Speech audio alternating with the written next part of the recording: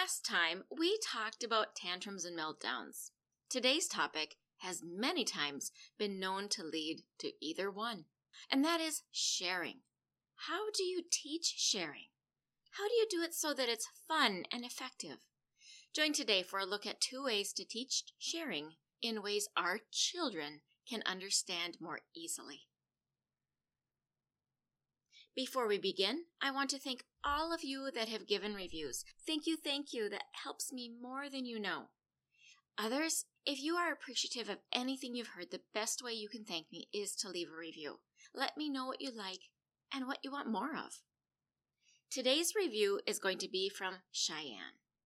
Cheyenne writes, making a bilingual mama less stressful, and gives 5 stars. She writes, Dina Lynn is a dynamo. She makes helping your kids' language development so easy and practical. Instead of feeling overwhelmed, I now feel at ease in helping my toddlers with their language skills. Go D! And she signs it Cheyenne Clayman from the Energized Mom podcast. Thank you, Cheyenne. I love hearing from you. And listeners, I want to tell you that I know Cheyenne. In fact, Cheyenne wrote this review on February 10th. And just a couple weeks ago, I interviewed her for this podcast, so you will be hearing from her shortly. I just have to edit a couple of big noises out of it, and then upload it, and I will be able to share the interview with you. So keep listening. You will love to hear from her. Are you tired of repeating yourself with your children, or wonder why they don't listen? Are you frustrated because you wish your kids could communicate their wants and needs more clearly instead of whining or yelling? Are you plagued by the feeling that you cannot meet all the needs in your family? Hey parents, you don't need to stay overwhelmed and exhausted. It is possible to build strong family relationships and have boundaries that benefit kids. Hello, my name is Dina Lynn Rosenbush. I'm a mom, grandma, and speech-language pathologist of over 25 years. In this podcast, you'll find solutions to get kids to listen better and build family connection, to feel confident in managing difficult behaviors, and help your kids build more language of their own. So if you are ready to communicate in ways that build deep, meaningful connection and create a more peaceful, productive, and happy home, listen in. Let's interrupt the way you've been parenting so that you can become the parent you want to be.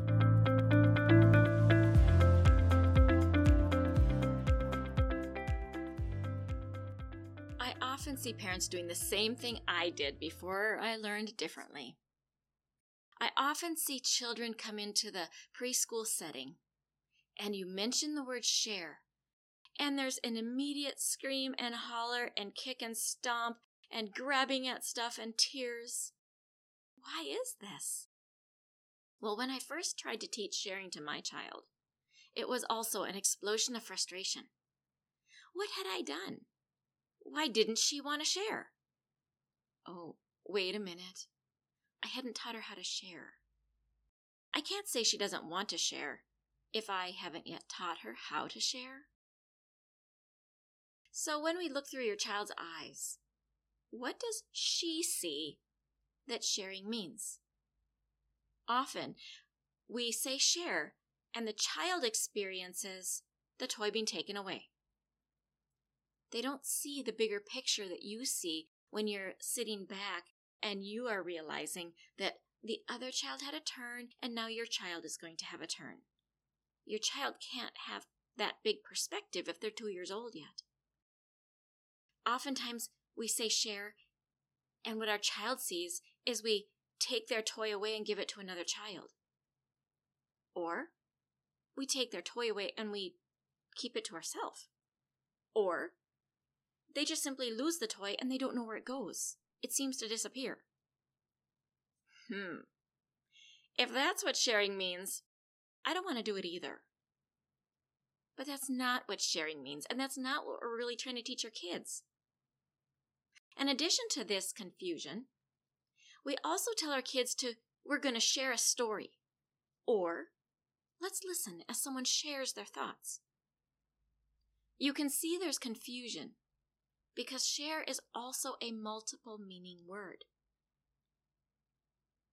And if you really think about this, can your 2-year-old really learn this fuller concept If we pair taking away from them what they're playing with, and we're pairing it with the word share, and if we continue to pair these two things, the word share becomes a terrible thing.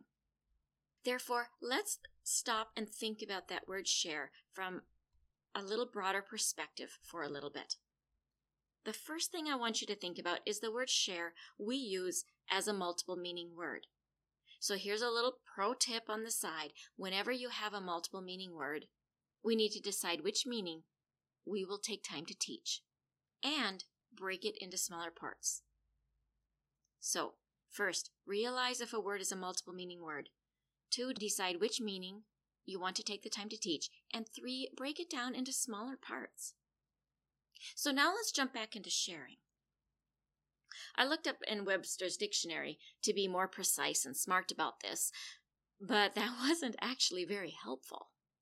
So I'm going to assert that what we really want is that both children get a turn, and they both allow the other child to have a turn happily.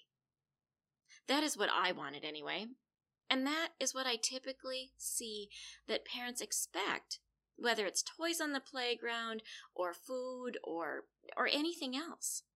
So let's dissect the concept, this broader concept of sharing. And what if then I stopped using the word share for a little while I'm teaching those broken down separate concepts? Concept number 1 is that both children get a turn. Concept number 2, allow the other child a turn happily. These are the 2 things we want our kids to understand. I'm going to propose the building blocks of these 2 concepts are using the words turn-taking. And the reason that I changed that language to turn-taking, because it helps me and it helps other parents to stay in that game.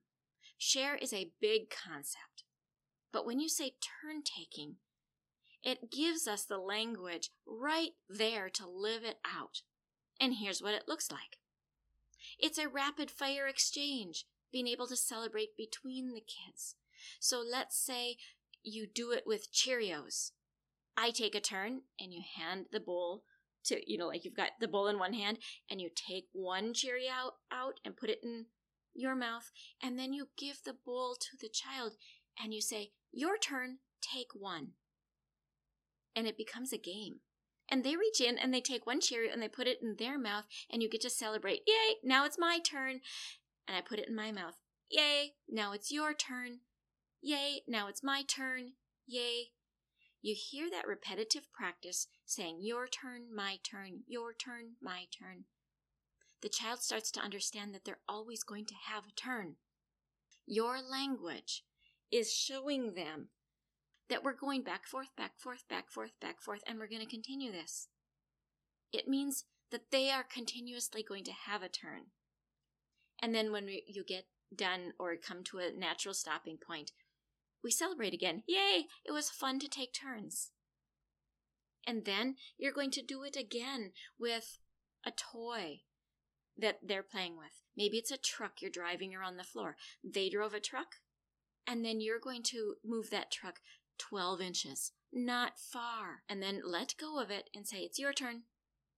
That way, your child starts to understand turn-taking, back and forth, back and forth. Maybe you're going to roll a ball back and forth, but you're going to keep the language going. You're going to do it rapid enough for the littlest ones to continuously return to getting a turn. Your pro tip in this is that you always come back to the child for another turn. They're continuously getting another turn until they lose interest. Or sometimes we just have to decide that it's done, or it's naturally done, such as there's no more Cheerios in the bowl. So, this is the first way to teach your child what the terminology turn-taking means. When you do it with your child, then they are seeing that they are always getting a turn. So the language of turn-taking isn't threatening the way sharing has been threatening. Now, in concept number 2, allowing the other person to take a turn. This does work really well with little ones too, but of course at first they're going to be and a little cry, but you just let that ride off of you because you are doing that same switching back and forth. A turn for you, a turn for you, a turn for you, a turn for you. And it works super well if you have something that you can rapidly go back and forth with. So just like you did it with Cheerios with yourself, you can also do the same thing with your 2 littlest ones. You can do this with 1-year-olds when you have let's say you are holding the bowl of Cheerios and you are going to hand 1 to each child. 1 for you, it's your turn. 1 for you, it's your turn. 1 for you, it's your turn. As you shift back and forth, back and forth, back and forth. The children start to process the language, it's your turn, and they start to see that the other person gets a turn. And you are shifting back and forth quickly enough that they see that even with children, this is true now too. Now, after you've done this a few times and turn-taking becomes fun, then you introduce the word share, not by telling them to share, but rather that when you're done turn-taking and you're done with the activity, you tell them, "Oh, you're a good sharer. You've shared so well. We all shared the Cheerios today." And start to drop that language on them about sharing in a really positive light, so that the identification of sharing comes with a happy experience of turn-taking. So, in a wrap-up, how it is that you are going to teach the concept, the broad concept of sharing. You're going to sit back and remember it's a multiple meaning word, and you're going to decide which meaning that you're going to teach and break it down into smaller parts. The meaning that we're teaching today is that each child has a turn and that they're allowing the other child to have a turn happily, or the other person, because sometimes it's you. And to dissect that apart, concept 1 is that you and your child are going back and forth. In the child gets a turn, and then you take a turn, and then you're rapidly repeating, it's your turn, and you're going back continuously to give another turn. That way the child is never experiencing that it's takeaway time. Rather, it's turn-taking time. You celebrate all along the way. Now, for concept number 2, you're going to have 2 children with you. Whether they both know or not, this works when kiddos are really small too.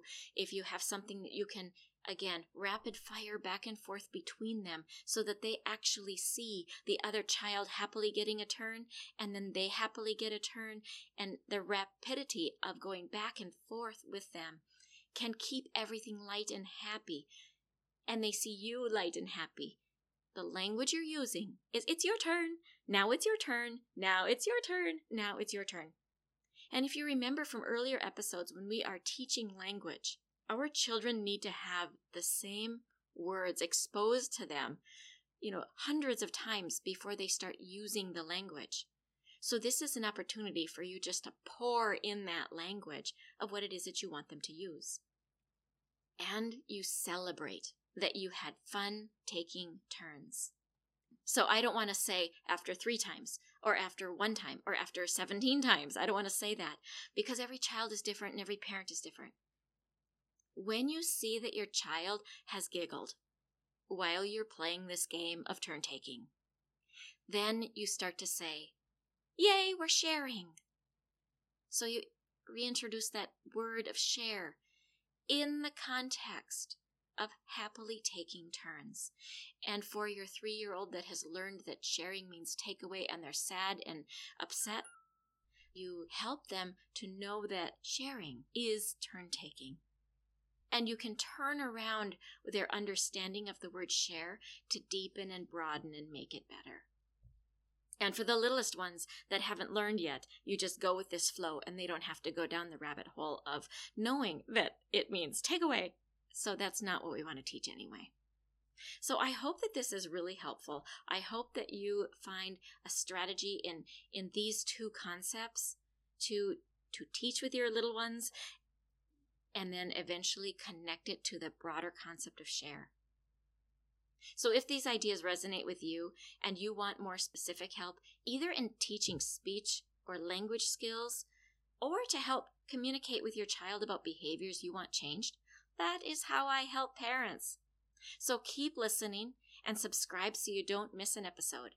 And if you want more personal help or have a question you want aired on this podcast, email me at hello@thelanguageofplay.com and maybe your question will be aired soon. Thanks for joining me today. Happy parenting. Remember, mamas, when you get behind the eyes of a child, you can speak in a way their brains understand. Thank you so much for joining me today. If you feel hopeful and want to hear more, please share this podcast with other parents that might want the same. I would be so appreciative if you would rate and review. You can also connect with me through the email found below.